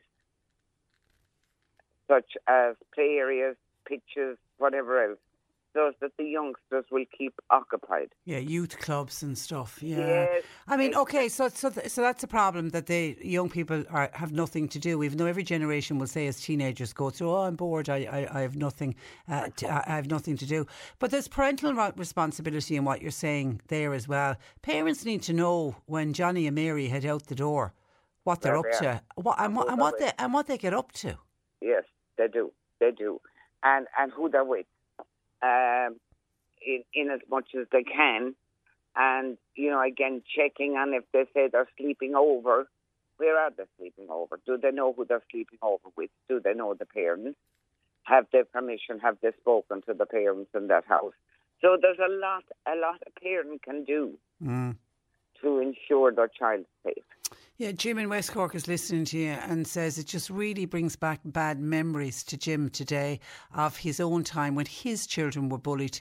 He said the school principal at the time, absolutely useless, and he makes the point that some people never get over bullying, and that is, therein lies the real problem with this. You can have young people being bullied today who will carry the effects of that with them for the rest of their lives. Well, you see, self-confidence can drop to a low level, and independence of being able to do what they want to do when they want to do it in a safe manner. So yes, bullying can come through, and if it starts young, they can be targets of it, however it happens or how they're identified, as even they go through further schooling and into the workplace. Yeah, and how does your group help the people that do reach out to you, Sally? Well, as I say now, we haven't met the youngsters involved. It's the parents. Yeah, in the bullying cases. Yeah. It's the parents. Like, we're just there for them. We are trying to intervene, not with the other parents, but with the guards. And I'm sure there will be some action taken. But again, my concern is the youngster that's bullied and returning to school. But is your message to parents today who are listening to us, if their son or daughter is being bullied, and particularly if there's physical assaults going on, is your message to them, go to the Gardaí and report it? Oh, of course. See, the child mightn't want that. No, the child doesn't want it, you see, because it's bringing further attention on them. But to the parents, yes, because if you don't, they're getting away with it. Yeah. I think, again, you're talking, we were extremely busy last year. We had quite a few teenagers of assault and of historical sexual abuse. By peers? Peer-to-peer sexual abuse? No, okay. All right. Kathleen in Mill Street says on bullying, it's up to the parents to find something that interests their young people during the summer months, be it music or sports. The devil finds work for idle hands. It does indeed. And Sally, overall, how busy are you at your group, Support After Crimes? We are very, very busy. We worked right through COVID. Now, we didn't see people face to face except real emergencies, but we dealt with them on the phone and online. And that seemed to keep us going. But we're back face to face again now. Are you? In a restricted, with the social distancing and things like that. But we've been very, very busy. And I would urge people to avail of our service, even if it's only for a chat, to put their mind at ease. Yeah, you do fantastic work, and I know I've heard from people who have reached out to you, and they say that you changed their lives and that you got their lives back on track. You're fantastic. Listen, Sally, continue. Good luck to you and the rest of the group, and always a pleasure to talk to you. And no doubt we'll speak again. And you, Patricia. God bless. I just say one thing, Patricia? Yeah. We're currently recruiting for volunteers. Okay. Because we know the demand is going to increase. So if there's anybody out listening there to you today who is a common sense, good person, kind, non-judgmental, who has a few hours to spare a week, give us a call. We get them out an application form and we will train them. We're having a delay at the moment with the Garda vetting. They have a new system now, but we will get there, and we could do with more people to help more people. Okay, and the number to call? Is 021 4320 555. Okay, and your website is supportaftercrimeservices.ie.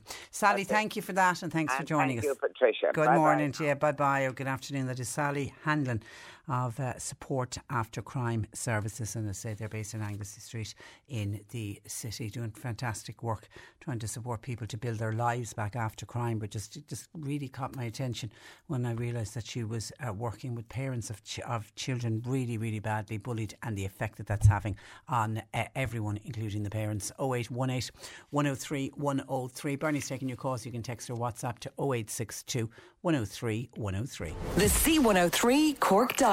With Cork County Council, where communities and businesses all across the county can get the support they need at corkcoco.ie. There's a Kaylee in the Marion Hall in Ballinhassig tonight, 9:30 to 12:30. Music is by Jerry McCarthy. Admission is €10 and it does include a tease. The Cuishna Lanav annual commemoration is taking place at 8 o'clock tonight. The oration will be by Thomas McCorrick from the Cork Fenian Society. Music and refreshments afterwards in O'Donovan's Bar in Ballynadee. Bingo is on in Mallow GAA Complex 8:15 tonight, and Kildallery Bingo is in the Old Creamery Yard, and they continue with the option to play inside or outside. And there is also Bingo in Middleton GAA this evening at 7:30, and tomorrow night they will have dancing to Martin Carney and Derry Kennedy. Cork Today on C103. Call Patricia with your comment. 0818 103 103. And just some of your comments in on bullying. I was just speaking to Sally about Mike in Bantry. Says bullies are only cowards. They are. But it takes a good person to stand up and stop the bullies because the herd mentality has a tendency to kick in. Anthony said those physical attacks that Sally describes are crimes. And the age of criminal prosecution in this country is 12. And yet nothing seems to happen to the 12-year-olds plus. And the umbrella of antisocial behaviour is protecting them and only getting a caution at worst, said Anthony. Something needs to be done about that. And thank you for that. And then someone else is commenting on the primetime programme last night, which I say was only on in the background, so I wasn't really watching it. And somebody was commenting on the homeless people. Mary has pointed out what was happening on that programme last night. Mary says, Patricia, the primetime programme last night was on antisocial behaviour on public transport. It started off by showing homeless people begging and using drugs around Connolly Station and the Lewis stations in Dublin, and then they went on to show groups of young people harassing people on the Lewis carriages, and the fact that people didn't pay the fee to travel, and when they were fined they were giving false names and addresses, and hence no fine was paid. I was shocked at comparing both the homeless people and then the antisocial behaviour on our public transport, and the idea somehow that homeless people were included in the story about antisocial behaviour. I felt that it would create a picture that homeless people are causing trouble. My God, their situations are caused not through no fault of their own, and our government is also at fault for the situation those homeless people find themselves in. Have a lovely weekend. And that is from Mary. WhatsApping 0862 103 103. Have a lovely weekend yourself. And Stephen in County Kerry. This is on earlier when we were talking about the cost of electricity, and we had the email in from Mick, one of our listeners, who was talking about how washing his clothes and then tumble drying it, how it's gone up in price, and he has one of those prepaid meters so he can see exactly how much his electricity is costing him, and it is over doubled in price in the last number of months. And that led to somebody else saying Do we wash our clothes too much? And I was throwing that out to see what do people feel. Do we wash, or do younger people expect their clothes to be washed too often? And if we compare ourselves to previous generations, did they not wash their clothes as often as we do? Well, Stephen is picking up on that. And Stephen said, I've always said that a lot of that stuff is a complete waste. This is all the washing, and that the younger generation are simply spoilt. Do you really need to spend half an hour in the shower? Some people might do that twice a day. If the worst came to the worst, you can actually scrub and rinse yourself in a minute. Try it, said Stephen. It does work. Or do they have to take off a top after 4 hours of wearing it and throw it into the washing machine? Does it really need to be washed that often? How did people manage before? I was working in a house, doing some work in a house one day, and the washing machine never stopped for the duration of time I was in the house. And I'm imagining that is possibly a household with a lot of children. Thank you for that, Stephen, and good to have you along. 0818 103 103. And Mike in Bantry has been back on to say he's purchased the book that we spoke about on the programme a couple of weeks ago when I did that pre-recorded piece with Charlie Bird, the Climb with Charlie book. The new book is out. Mike has purchased a copy of it because I think it was the week we did it. I think it was going into the shops the following week. He's got a copy of it. He said he would highly recommend it. That is fantastic. Well done. Actually, just on the Climb with Charlie, just to mention, do you remember we had that very, very sad incident here in Cork where tragically Cora O'Grady, a mum, died on Galtymore while taking part in Charlie Bird's climb, and she was with her two young children, Lily and Luke. It was just devastating for everybody, including Charlie Bird. You mentioned it actually in my interview. Well, there is a project set up. It's called the Cree Cora Project, which is to fundraise for Cora's two children who are now being looked after and raised by Cora's sisters. And a special GoFundMe page has ensured that the children's future needs will be looked after, and seemingly, according to the organisers, people's generosity have been absolutely incredible. I mean, there's work at the moment to adapt the Anne's house to provide for the children for a secure future. So work is going on that, and a number of family, friends and members of the community have come together to coordinate and fundraise for the project, and they're going to do it similar to a kind of a DIY SOS model with a team of local architects and engineers and tradespeople. They'll all be donating their times and skills and materials, which is absolutely brilliant.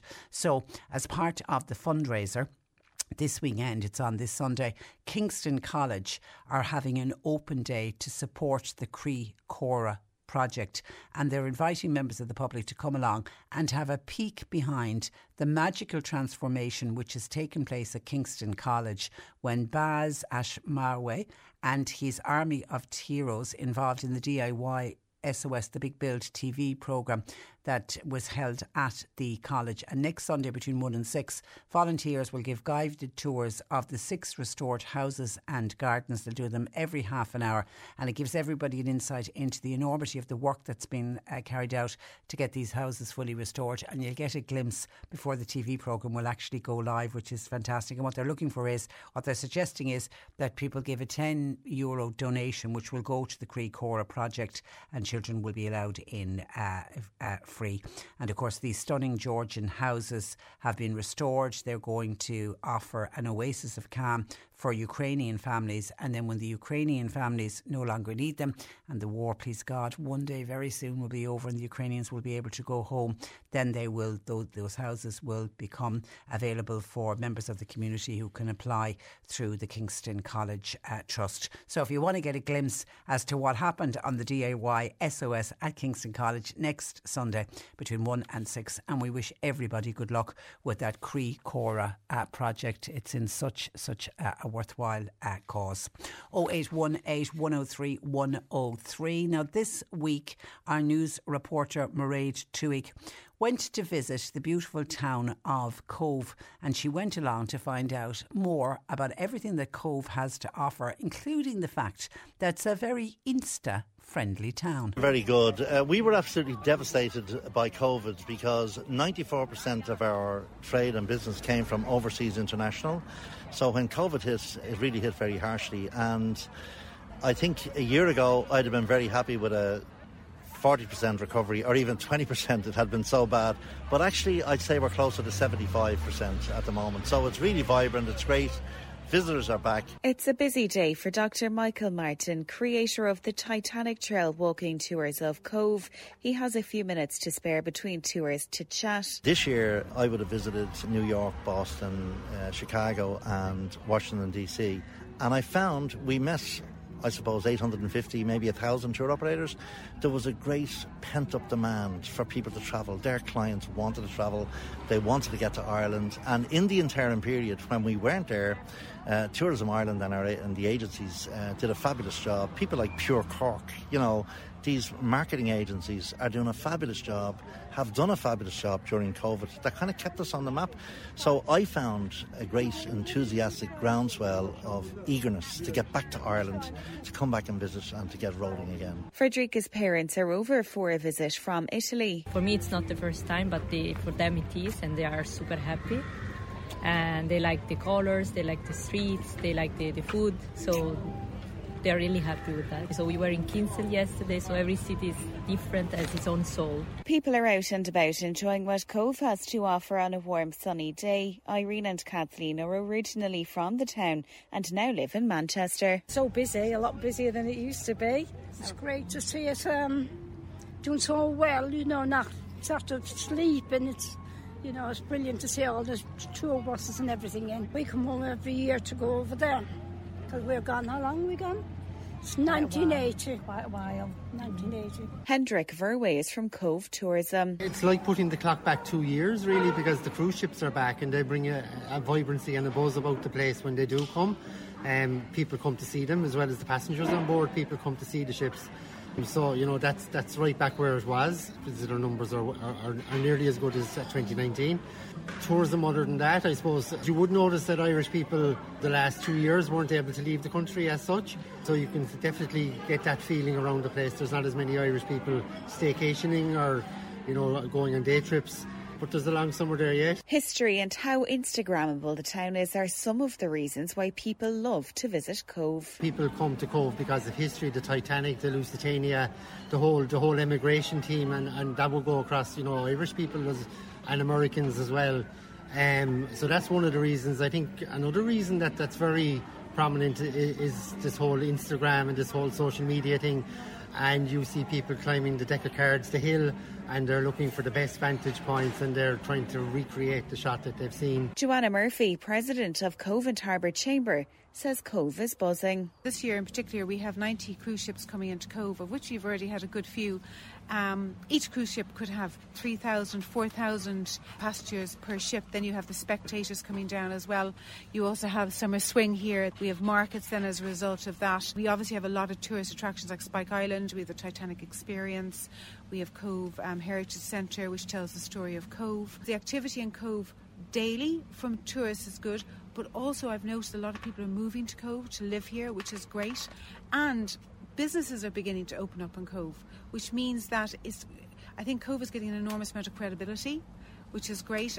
So Cobh is busy, definitely a lot happening and a lot to happen. Okay, and thank you to Mairead Tuig, our news reporter, for that special summer feature on Cobh, and good luck to all of the businesses in Cobh and all of the tourists and day trippers who will be spending a visit there. Oh, yeah. C103 Anthems.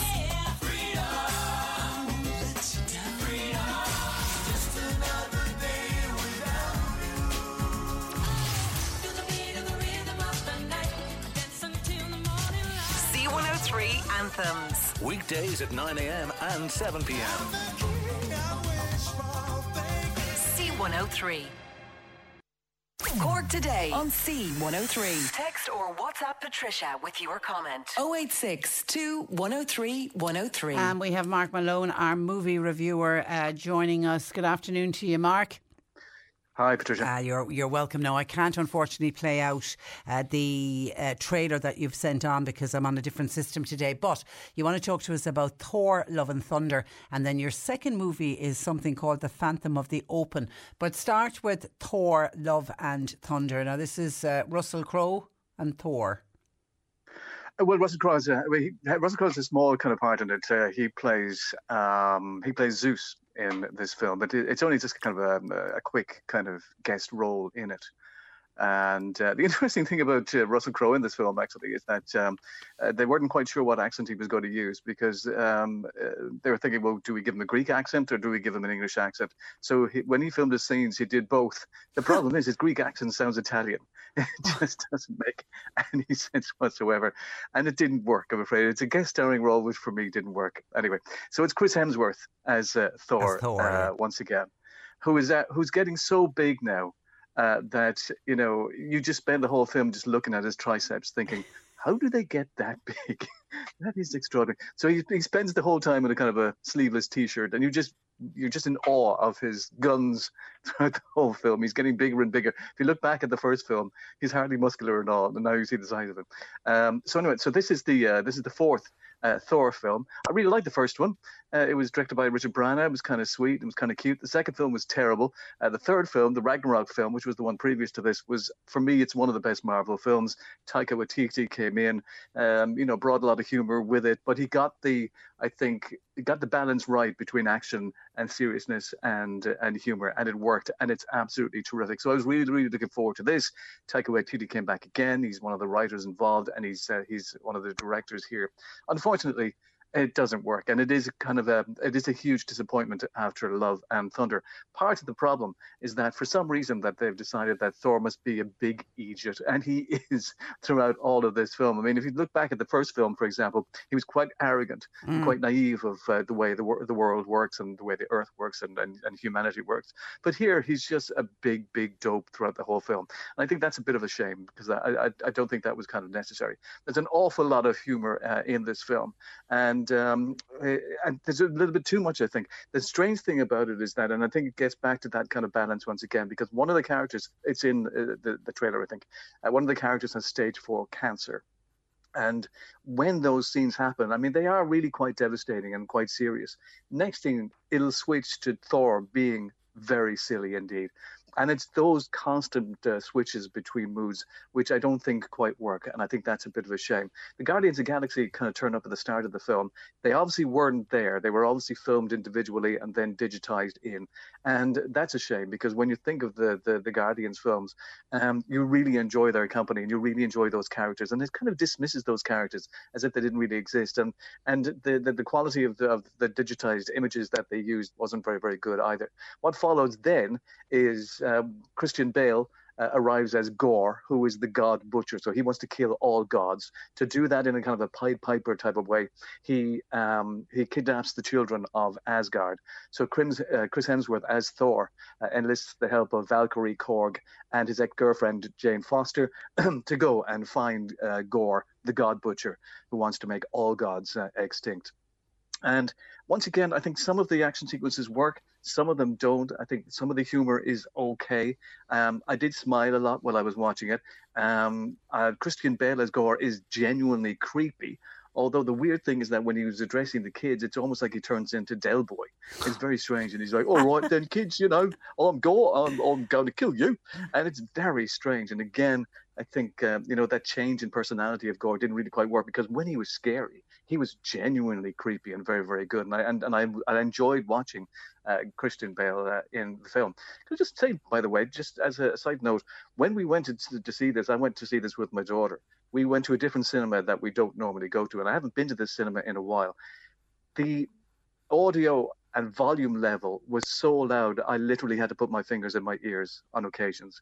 And when I left the theater, when I left the cinema, I had tinnitus. My ears were ringing for the rest of the night. So, if you're a cinema owner and you're listening to this right now, just keep an eye on your sound levels, because it was really crazy loud. It really was. Yeah, it can actually ruin the movie if the sound is too loud. Very much so. And in fact, so you could hardly hear what they were saying sometimes. It was also because of the fact that the sound effects were way, way too loud as well. And so just keep an eye on that. Just turn it down ever so slightly if it is really loud, because it was too loud. And I literally, during the action sequences, which I was enjoying, I literally had to put my fingers in my ears, which is very strange. I very rarely have had to do that in a cinema in the past. So look, it is a bit of a disappointment after Ragnarok. There is some fun here. Don't get me wrong. It's not a great movie, but it's a bad movie that I enjoyed most of. Yeah. But it is disappointing. It sounds, listening to you, like they tried to be too funny and they didn't need to be. I agree with that, yes. And it's almost like it's kind of making fun of itself. And I don't think that was kind of really, really necessary. And that was a bit of a shame, I think, because it undermines the film and it undermined Thor. And Chris Hemsworth is so good. He really is. And all of the cast, Natalie Portman, Christian Bale, it was great to see these characters on screen again. And as I say, it's just a disappointment. Maybe I shouldn't compare it to Ragnarok because Ragnarok was so good, but I suppose after Ragnarok, we wanted something that would kind of maybe match that. It doesn't. But look, it's still entertaining. Okay. All right. Mark it out of 10? I'll give it 6. 6 out of 10. Okay, and then your second movie is The Phantom of the Open. When I saw it first in print, I thought it was The Phantom of the Opera. It's The Phantom of the Open. And I'm told loosely based on a true story. Well, I'm not sure how loose it is, actually. I think the only thing that's kind of not similar to its reality, I think, is that the main character of this, the character of Maurice Flitcroft, I think, Mark Rylance plays him as an almost kind of innocent and a very, very sweet man. And I think in reality, the character of Maurice wasn't. But most of what you see on screen is actually very similar to what happened. And it's an extraordinary story. I knew of this story. I heard about Maurice Flitcroft. I knew about him back in the 80s. And so it was great. And I was really, really looking forward to this. And of course, it's very, very topical as well, because the British Open, of course, is on this weekend. And so basically, Mark Rylance plays this man called Maurice, who is a crane driver. He's a bit of a dreamer. He tries to tell his kids that they can be anything. You can be an astronaut. You can be anything you want to be. And he's a bit of a dreamer. And one night he comes home and he turns on his TV and he's looking at the British Open. He's watching, the great days of the Open with Nicklaus and Watson. And he thinks, I can do that. So he buys the cheapest clubs he can. He tries to join the local golf club, but they're very snobby. They say, look, we don't want your sword here, so he's got to go off. And he tries to practice at night in the golf course, but he gets kicked off. He practices on the beach. He's not very good. But what he decides to do is he decides to enter the British Open. And he fills out the entrance form. He sends it off. And of course, he lies on it. On it, they ask him, are you a professional? And he says, yes. So obviously, their vetting procedures in those days wasn't very good. He ends up at the Open, at one of the qualifying rounds for the Open, and plays the worst round ever at the British Open. He shot, 121, I think.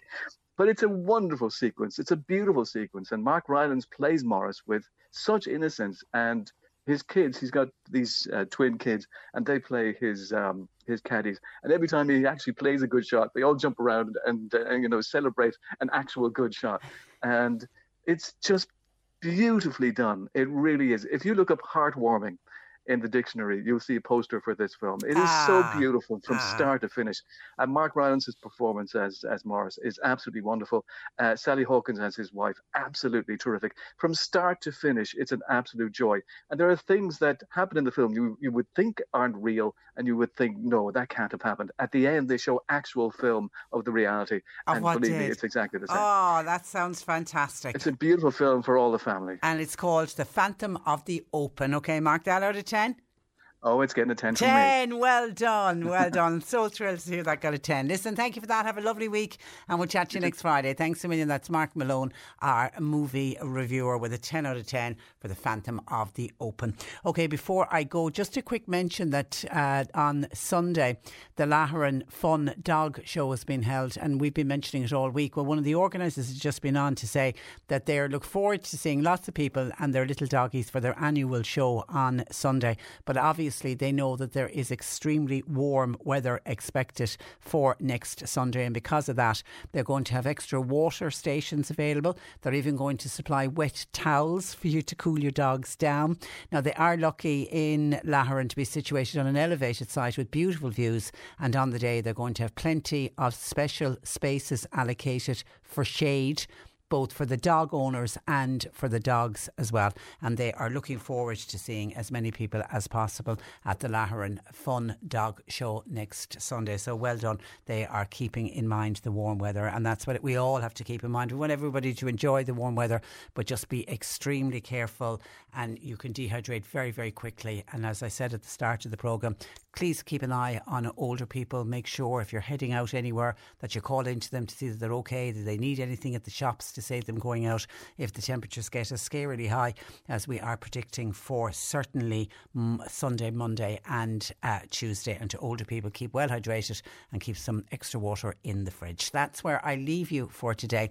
My thanks to Bernie Murphy, who has been producing all week while John Paul is on his holidays. He's back with us next Monday, and I'll talk to you Monday morning at 10 o'clock. Until then, I'm Patricia Messenger. Very good afternoon. Stay safe and enjoy the weekend. Here's a cool fact. A crocodile can't stick out its tongue. Another cool fact, you can get short-term health insurance for a month or just under a year in some states. United Healthcare short-term insurance plans are designed for people who are between jobs, coming off their parents' plan, or turning a side hustle into a full-time gig. Underwritten by Golden Rule Insurance Company, they offer flexible, budget-friendly coverage with access to a nationwide network of doctors and hospitals. Get more cool facts about United Healthcare short-term plans at uh1.com. Planning for your next trip? Elevate your travel style with Quince. Quince has all the jet-setting essentials you'll want for your next getaway, like European linen, premium luggage options, buttery soft Italian leather bags, and so much more. And it's all priced at 50 to 80% less than similar brands. Plus, Quince only works with factories that use safe and ethical manufacturing practices. Pack your bags with high-quality essentials you'll be wearing for vacations to come with Quince. Go to quince.com/trip for free shipping and 365-day returns.